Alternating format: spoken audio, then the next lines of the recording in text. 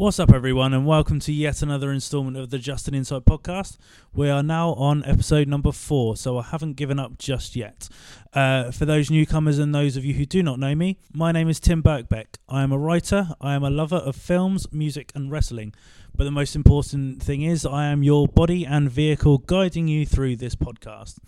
As always, I like to start these episodes with a little roundup of my week that has gone by. Not sure if anyone cares, but I like to tell you guys anyway. So I had a pretty busy week just gone. Had a few press nights with work and pleasure. Starting out with going to see Jim Davidson live in Basingstoke for work. And he was exactly how you'd imagine he is. That's all I'm going to say about that. Then I went and saw the musical version of The Commitments at the Mayflower in Southampton. And if you're into that type of thing, I definitely recommend going to check it out. For nothing else, for the appearance of the manic skinhead Mika, who is just incredible. He comes out of left field and completely stole the show. Then rounding off my week, I went and saw a Star Wars themed metal band called Galactic Empire at the Joiners, and they were just absolutely phenomenal. Came out of that show with a massive grin on my face from ear to ear. If you want to read the review of that, you can read it on the Justin Insight website, which is justininsight.wordpress.com. Also, I spent my weekend catching up on all things New Japan Pro Wrestling, because I haven't really watched anything of theirs since Wrestle Kingdom. I keep seeing things flash up, so I thought, got the weekend off, going to delve right in. And I'm going to take a leaf from fellow podcaster, host of the Tuesday Night Jaws, Jim Smallman, by saying Los Unpronounceables are hands down the best thing about wrestling right now.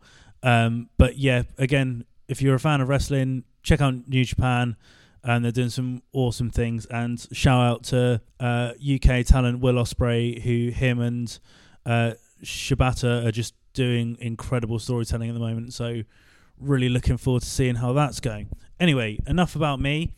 On to today's episode. Today I had a chat with Paul Waller, who is the vocalist for Kent-based doom band Ohms. They're one of the bands who kind of sprung out of nowhere for me. They I saw them they were one of those bands that you saw on flyers everywhere. You saw your posters, saw your t-shirts, but I never actually checked them out. But I saw them at Temples Fest, not last year because obviously it didn't happen, but the year before, and they were awesome, and I've kind of been keeping tabs on them ever since. So it was really nice to speak to Paul. Got to speak to him about their new album, The Fall, and just like how the doom scene at the moment is just doing nuts things. Obviously, you've got bands like Monolithian, Bosk, Slab, Dragger, just to name a few. After we recorded this episode, Ohms actually aired the first track off their new record, which is titled The Wild, on the Radio 1 Rock Show, which Paul mentions in the show. He says obviously is coming up, but that's obviously already happened, so please bear that in mind when you're listening to this episode. Anyway, that being said, enjoy episode 4 of the Justin Insight podcast, and I will see you guys on the other side.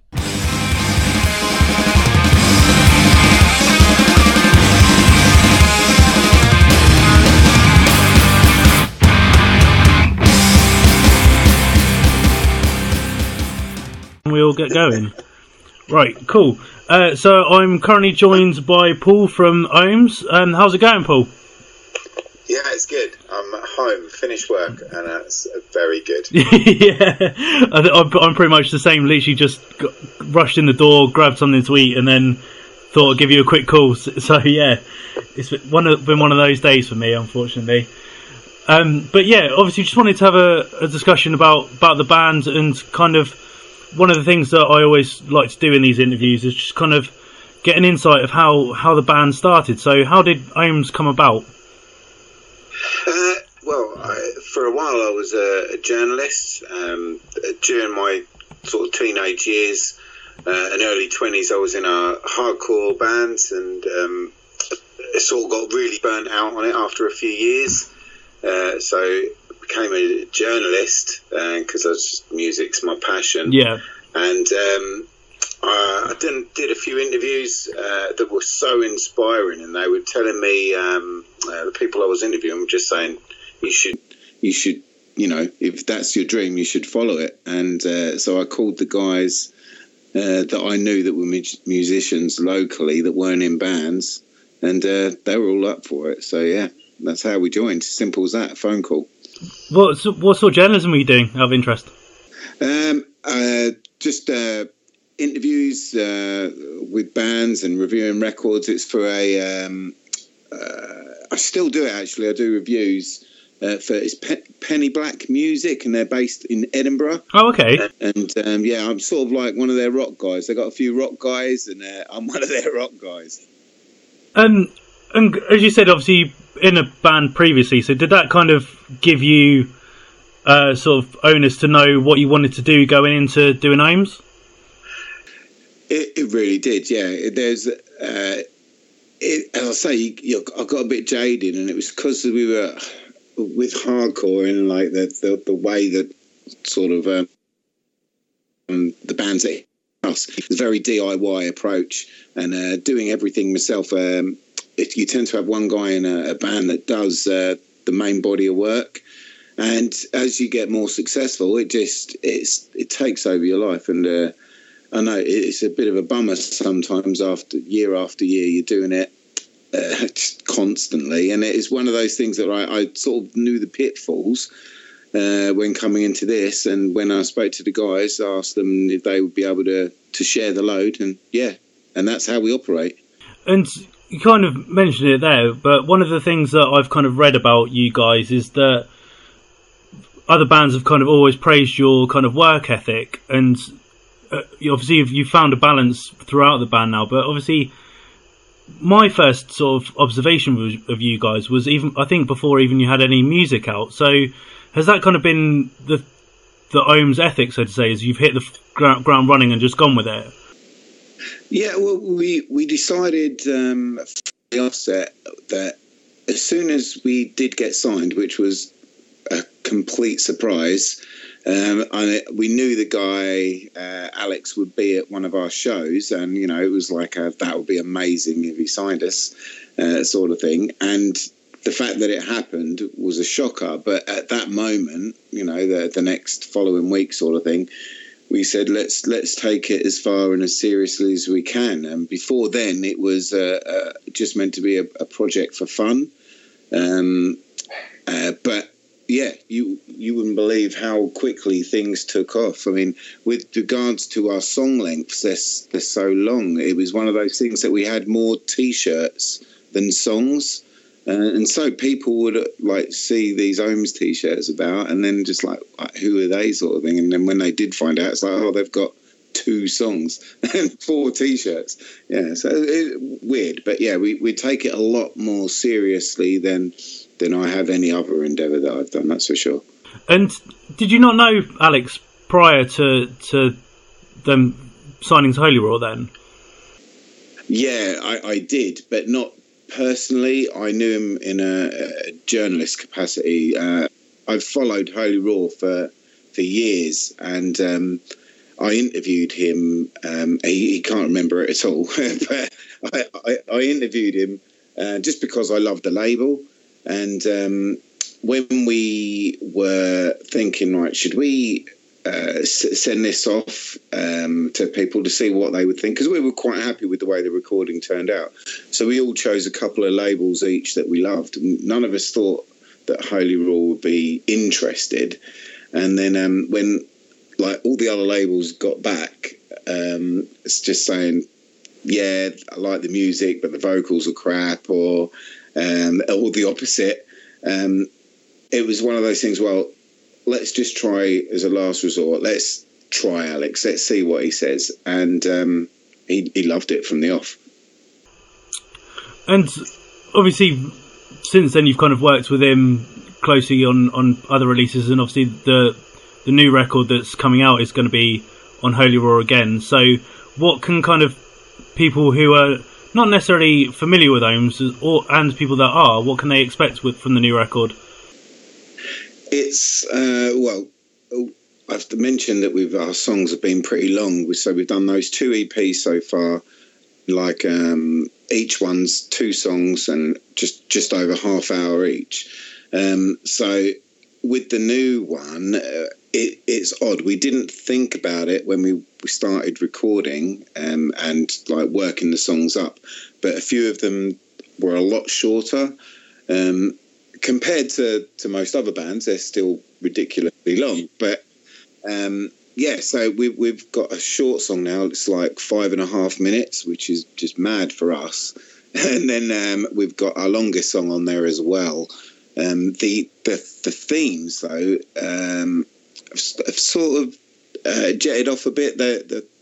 We were initially just singing about food and being vegetarian or cruelty to animals, that sort of thing. That's the sort of thing that was turning us on, and also about GMO ingredients and things like that. Just an odd aspect to go for, which initially was meant to be purely sort of a doom band.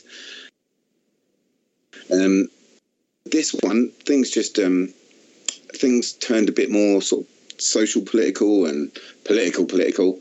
And it was an odd turn of events. But at the same time, it's really exciting to do new things. And so far, so good. That we're so happy with how it's all turned out. Don't know what people are going to think of the shorter songs if they've liked us because of our long ones. But, you got to do what's true. Yeah, of course. And you kind of touched upon it there. Obviously, the message that you kind of put across on songs, again, when I first got introduced to your music, something that really stood out to me was the whole sort of animal cruelty thing, because I'm a vegetarian myself.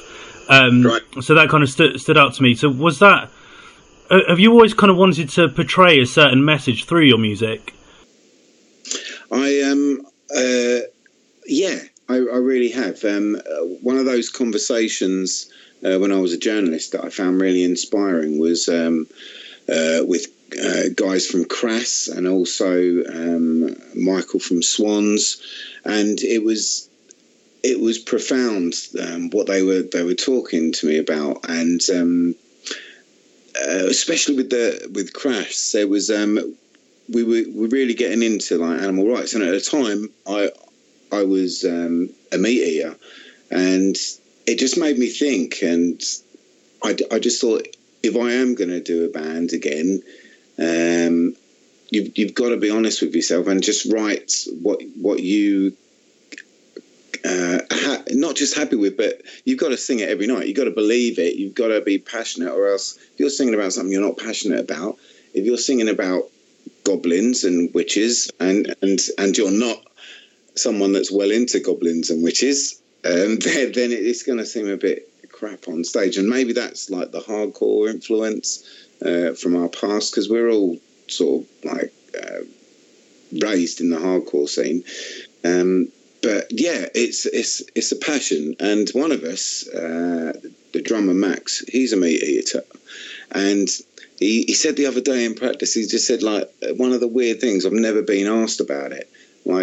People always will say after a show and stuff, talk to us about animal rights and whatnot, and that's great fun. But Max is just nodding his head. Yeah, no one's ever mentioned or asked him his opinion, which is strange. Yeah, and kind of backpedaling a little bit, going back to the relationship that you've got with Holy Roar. Obviously, you played the 10-year anniversary show, and you're also playing their 420 Fest. So is it good to have someone that's got such faith in you that they're willing to invest in your music, and not just that, but push you in the limelight almost?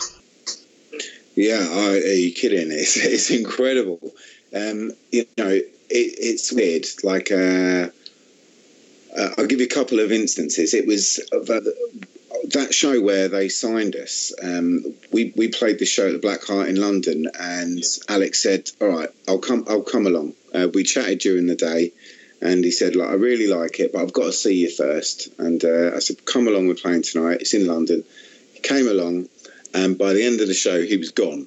And I was like, "Oh, great," no. And then I looked. We went downstairs to get a drink, sort of just bury our heads, and well, never mind. It was a good shot. And there he is, telling the barmaid that she's just missed the most amazing band upstairs. And that was what? And then later that night, on the way home, he tweeted that he's just seen like his the favourite UK band and things like that. I was just like, oh my word. And then another thing that happened just yesterday is like some of the new T-shirt designs for this new record. Holy Roar do like this pre-sale thing, and they give you exclusive T-shirts and stuff. And they showed me the design, and I like to okay it. And I was like, well, no, can we put the Holy Roar logo on there somewhere? And they were like chuffed about that we think that way about them. So it's a really great relationship, and it's a dream come true being on Holy War, basically. And again, you've kind of hit what I was going to ask next. Is another thing that's really prominent in you as a band is your visuals, and as you said, like before, when you released music, you had kind of more merch than you did tracks. So who kind of comes up with the visuals for the band, and why do you put so much emphasis on that? Well, that sort of goes back to when I first got into Godspeed You Black Emperor, and I was pretty much impressed with the music, but more impressed with the amount of effort they put into their art and how it was presented and the whole ethos of the band. It was something that I'd never thought of before, until like there it was in front of me with this amazing group of people. So when it came around to doing like this conversation, let's do things properly,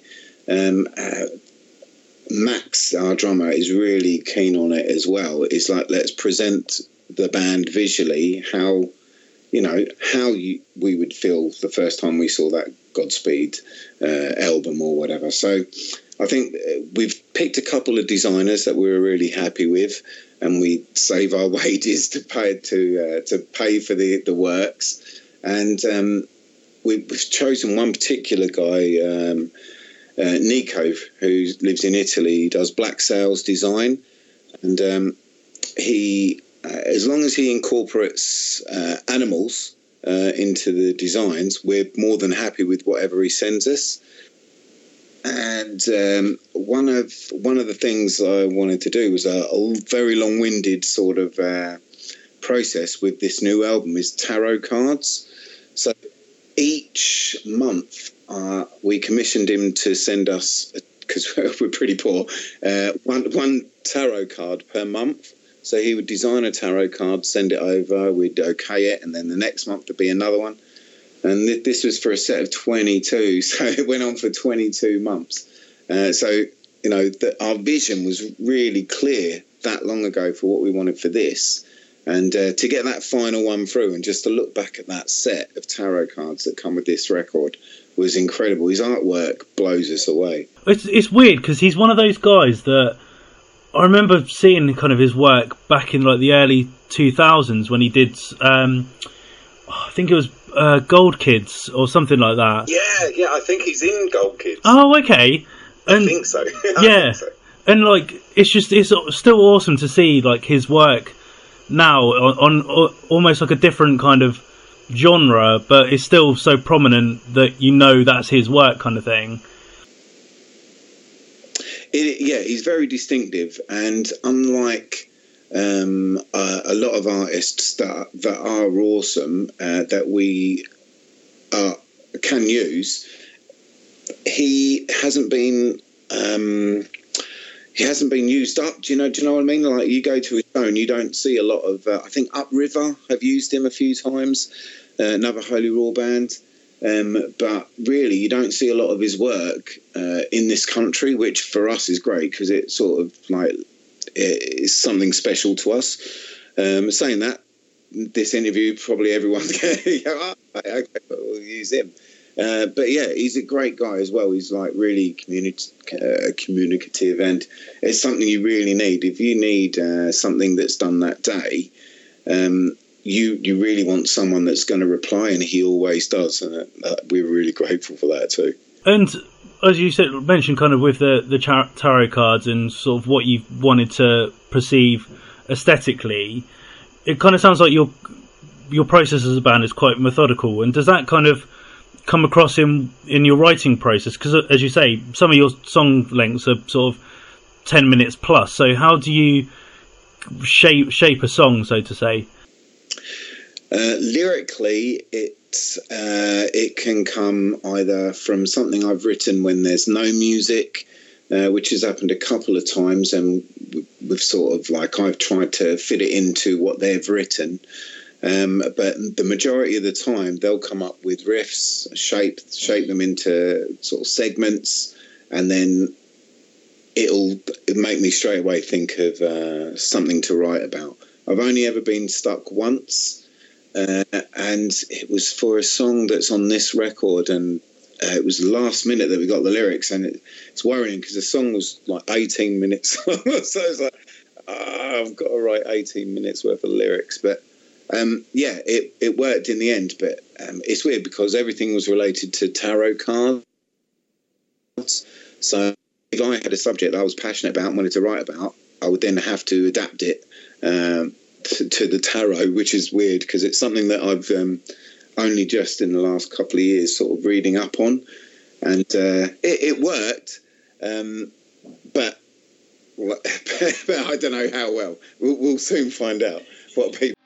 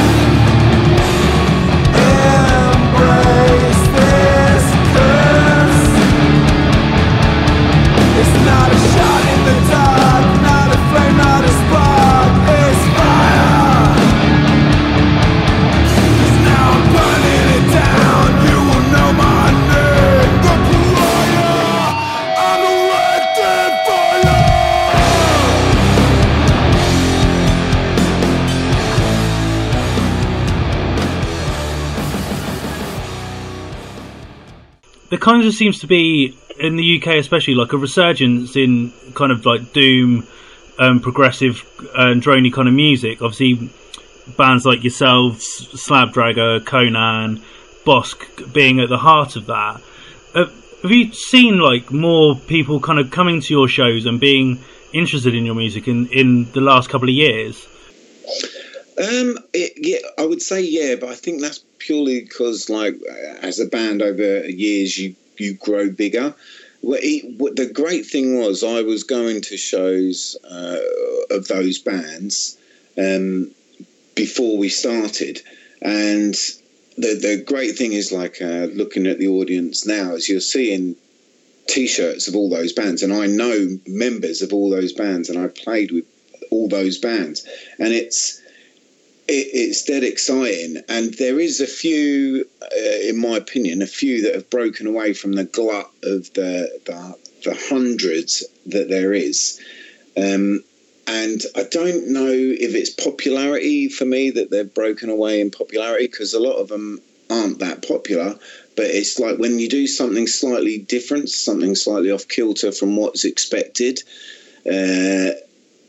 that really excites me. That's what we're passionate about is that although we are lumped in with this in the same scenes, for instance, all those bands you mentioned, they do something slightly different from every other band within that scene, and that's why you've name checked them. That's why they're exciting. That's why they've got an audience.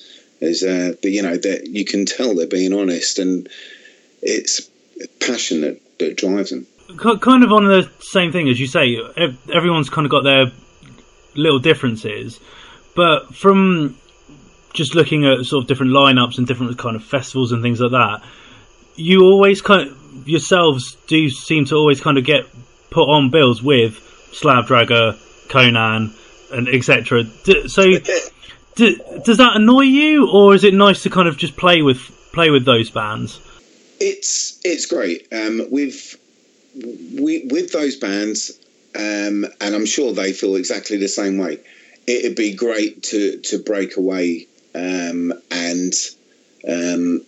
venture into other things. I know Conan have that they're big enough now to be able to get on bills with massive bands, and sort of the Iron Maidens and things at festivals, and that's great. So that's as a band, that's what we aim for. I want to personally expand our audience, but I don't want to alienate the audience that we've already got. I mean, if we get a tour, for instance, with Bosk, then I'm dead excited about that. And fair enough, our fans may be, I say fans, people that like our music, might be the exact same people that like their music. But at the same time, so what? You know, that's great. And hopefully, you know, people that like us would not have heard of Bosk and then find Bosk, and vice versa. It's one of those things that I reckon I would love to do it, but you got to be offered it. And we tried with this European tour that we've got coming up, we tried to get shows with other bands of other ilks, just to see what it's like to play in front of other audiences. But it's difficult. Promoters don't really want to book it. Like with this recent European tour, again, promoters are not keen to put you with a band. Let's say, like for us to go with a band like Black Peaks or something, it just, promoters would not be happy with it at all. And I don't know. We're not willing to adapt our music to fit in with other styles of bands. We just play what naturally comes to us. And if people pick us up and promoters pick us up and say, well, do you mind playing on the bill? Then we'll say, yeah, we'll play whatever. Yeah, it's tricky. As I say, I would love to do it, but we got to be offered it. Yeah. And because I remember I've read somewhere previously is that obviously with your kind of music, it is an acquired taste, but as you say, you want to play with those other types of bands. So is it about kind of winning over a new audience and opening them up to what Ohms is? I think so. I think the thing that makes us a little bit different is we've got clean vocals for the majority of the time. At least 95% of the vocals are clean, and you can understand the words. And also, like, there's a lot of melody in there. There's a lot of earworming, and that's great, you know. And it's really tricky to do that with a 22-minute song. And it's something that I really work on. I've got a massive love of pop music and or 80s and 70s pop, and it really crosses over into the melodic way I write. Whereas Max will have his interests are more in off kilter and acute noise and things like that. So with all these different things, I just wonder sometimes how anyone likes us. Like, how can you get into a band that's so strange? And we do demand a lot. Just to listen to a song which goes from one thing to another and still sort of all ties in. It's a big ask, and I'm glad people have done it. But I'd say we'll see with the new record. I don't know. Yeah, and because you've brought it up, I've got to ask, what are the pop influences then? Oh, it might be embarrassing to say, but definitely Simon Le Bon. His singing style, although it's really nasally, the way he phrases incredibly well, and I love it. There's so many. I think I've said this before, but with mid-era Duran Duran, sort of up to Notorious, and after the first album, I rip so much of that stuff off. It's ridiculous. But yeah, it's just little things. Prince I've ripped off so many times, just like little vocal tweaks here and there. And for the harmonies, it's been a lot. We watched a documentary on tour, a Beach Boys documentary, and it's singled out the way they do harmonies, and then in the van the next day, we were all like trying to harmonise and like, and that's worked out. So we've included that in there. So all these sort of things like spring up from like just a love of pop music, but at the same time, you know, we're not pop music. It's weird. And obviously, you mentioned kind of bands like Conan and things going off to do like big festivals and things like that. And you've played a couple of festivals yourselves, Yeah. but which do you prefer playing on, like the bigger stages, or do you prefer the more kind of intimate shows where you're kind of in the face of the crowd almost? I think I'm the only one of the five of us that prefers the big shows. Yeah, they're a bit strange about it. Yeah, I'll give you an example. Like at Arctangent, we were on the main stage. We were sort of bumped up, and I was so proper excited about it. We were originally playing at the small stage, sort of in a corner somewhere, and then someone pulled out, and we were invited to play the main stage. Awesome. So I was set up, just ready to go, because I just want to be heard by as many people as possible. And sort of Cheney was like, just before we went on, Cheney, our bass player, he was making excuses. So like, he's like, I'm just going to go to the toilet. And I well, they called us to play. And and then we just saw him like weeing against the fence. It's like, what are you doing? It's like we're 5 minutes late now. And he goes, oh, I'll be there in a minute. You can tell like from that, it's like, it's not nervousness, but it's like he's not keen on it. And it's like the other guys, they prefer those in your face shows. Like you mentioned the 10th anniversary show, one. And there was two stages to that. There was a massive stage and there was a smaller stage, and we were playing the smaller. Those guys were made up, and I think that was the perfect size for them. And at one point, I remember someone in the front row singing the song back at us, and I saw Cheney's face at the time. He was so made up about it, and so I totally see why he prefers that, or they prefer that sort of thing.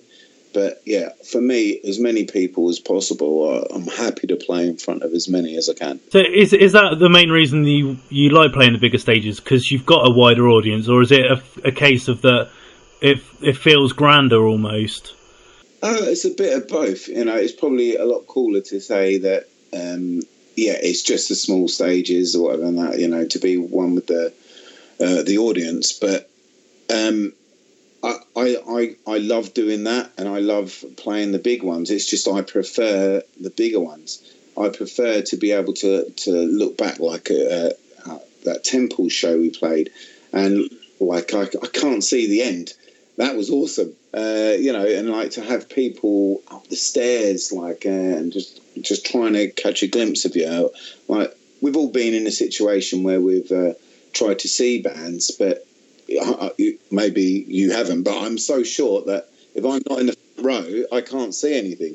And there was people like jumping up and down trying to see us and stuff, and I loved that. That's awesome. For me, it's great. And like we've played a few overseas as well, like festivals. Still sort of mid-range festivals, like 1,500 to 2,000 people, but love it, absolutely love it, and I want to play more. For sure.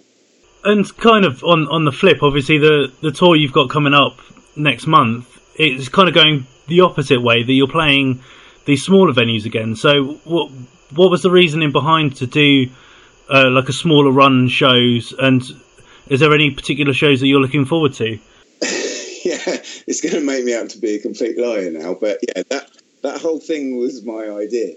I asked the management if they could sort out a tour where we were playing places that we hadn't played before, which inevitably means it's going to be smaller places. Like I think we've got Coventry and Basingstoke we haven't been before, and even though Swansea's like a city, we've never been there before. So it's just like anywhere that we haven't played before. And there was a few that they couldn't fill with places we haven't played, so we decided to play the smaller places we had played before. And I'm glad that Mammoth Weed, the band we're touring with, were happy to do that as well. because I really want to see them on every night because I love their records so much. But they were cool with it, and yeah, it's just one of those things that like when bands get to a certain size, and you know, we're not big in any way, shape or form, but we can play slightly bigger venues now. But before we do that, and we've got loads of them shows lined up for later in the year, so that was cool. But we all had a look at our again, we all work, so we all had a look at when we're not working, and this week was a week where we could all go out on tour, so we said, let's do it. So yeah, on the phone, organised it, and management said we're happy to organise it. So that's great. We can play all these places we've never played, meet new people. Yeah, what's not to love about that? And you mentioned, obviously, you've got kind of some of the bigger shows lined up for later on in the year. Yeah. But have you got any other sort of particular plans at the moment? Yeah, well, this weekend, Sunday, is going to be, which depends when you listen to this, so probably not, but this coming weekend, we've got our first song being aired on Radio 1 of the new record, which is going to be exciting, and hopefully get some feedback from people, what they think about it, maybe from yourself. But yeah, so that's exciting. So we've got that coming up, and then with the tours, they're going to be announced next week. So maybe by the time this goes out, that they'll be announced. But there's bands that we've mentioned already tonight that we're going on tour with, and there's other bands that we're not mentioned that we're going on tour with, and there's a few festivals lined up as well. We're going to Sweden and Denmark, places we've not been before, and just to be offered those things, that's just amazing. Like honestly, when I was in the hardcore bands back in the day, it's just like to sort out like a week in Europe was madness. It was doing my head in, and then for people now to just contact us and say, "Can you play this? We'll pay for you to get there," you know, and all that sort of like, yeah, we'll do that. It's the best feeling in the world, and I love it. Do that. it's the best feeling in the world, and I love it. Ironically, I've kind of been in that boat because the band I'm in, we're looking to go over to mainland Europe some point this year, and as you say, it's just a nightmare trying to get people to even listen to your band. So kudos to you guys for getting people to offer it to you. It's only just started to happen. Yeah, it's one of those things that it just, as you said earlier, as long as you are right, what I find is that the first year is a write-off. If you've not got like money going into the band, then forget about it. You've got to play for nothing or very little. Sometimes you don't even get enough for petrol. I reckon you just got to pummel it and just get out there and just be as passionate and as good as you can be. And after that year, if you are still into it and friends as a band, then everything pretty much then is plain sailing. I think don't you find that? I just think if you go for it in that first year, if you can stick together and still be friends, then pretty much everything else has got to be easy. Oh yeah, definitely. I totally agree. Paul, last sort of question. Well, it's not really a question, but just to sort of round everything off. Is there anything else that you particularly like to say or like to plug about the band? Again, I just want to talk about or just mention these tarot cards. As I say, I'm so happy with them. We got the final ones the final ones come through about a month ago, and I've been really, I don't know the word, but so keen for people to just finally look at them, because I say this artwork is something that has just blown me away bit by bit, and I've been for 2 years I've not been able to show people it. Yeah. It's been hard, but so each day we're putting some on Instagram now, and there'll be a reveal of them all in a couple of weeks on Facebook, and then with the pre-orders, as I say, you can buy packs. So even if you're not particularly into the band and you just like decent artwork and stuff, just have a look at these tarot cards. They are great. And if you're a band, hopefully not in England, then yeah, definitely look up Black Sails Design, because he's got it going on. Perfect. Paul, thank you very much for your time, and I'm hopefully going to try and get to one of your shows over in February. Might be in Basingstoke, might be in Brighton. So, yeah, hopefully catch you guys soon. Yeah, man, let me know and we'll get you on the list. Perfect. Okay, so let me know where you want to go. Yeah, brilliant. Cheers for that, Paul. All right, no worries. Take care. Bye. Bye.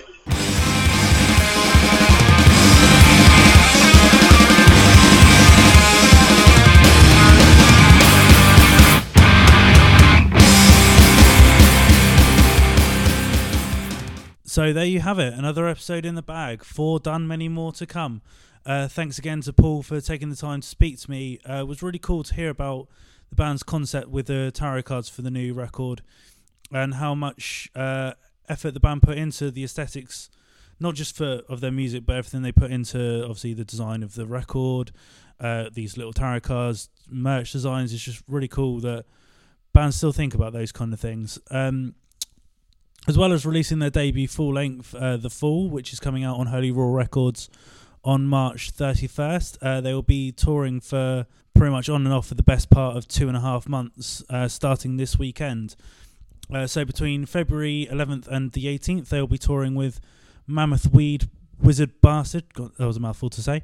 Then from April 12th to 15th, they'll be on the road with Hark. And then finally on April 20th, they'll be doing a show with Bosk, having a short little break, and then joining them again on May 12th, 13th and 14th. If you want to keep up with everything to do with the band, find out what's going on with them, you can find them on Facebook, /Ohms the Band. On Twitter, it's @Ohms the Band. On Instagram, if you search Ohms the Band, it will come up. As always, you can get in touch with myself on Twitter, which is @just_an_insight, using the hashtag JAIPod, or you can drop me an email, which is just_an_insight@hotmail.co.uk. That pretty much wraps it up for this episode of the Just an Insight podcast. We're looking to do another roundtable wrestling discussion for WWE's Elimination Chamber event, which is coming up this Sunday, so that's more than likely going to be our next episode. But for now, thanks again for listening, and I will see you very soon.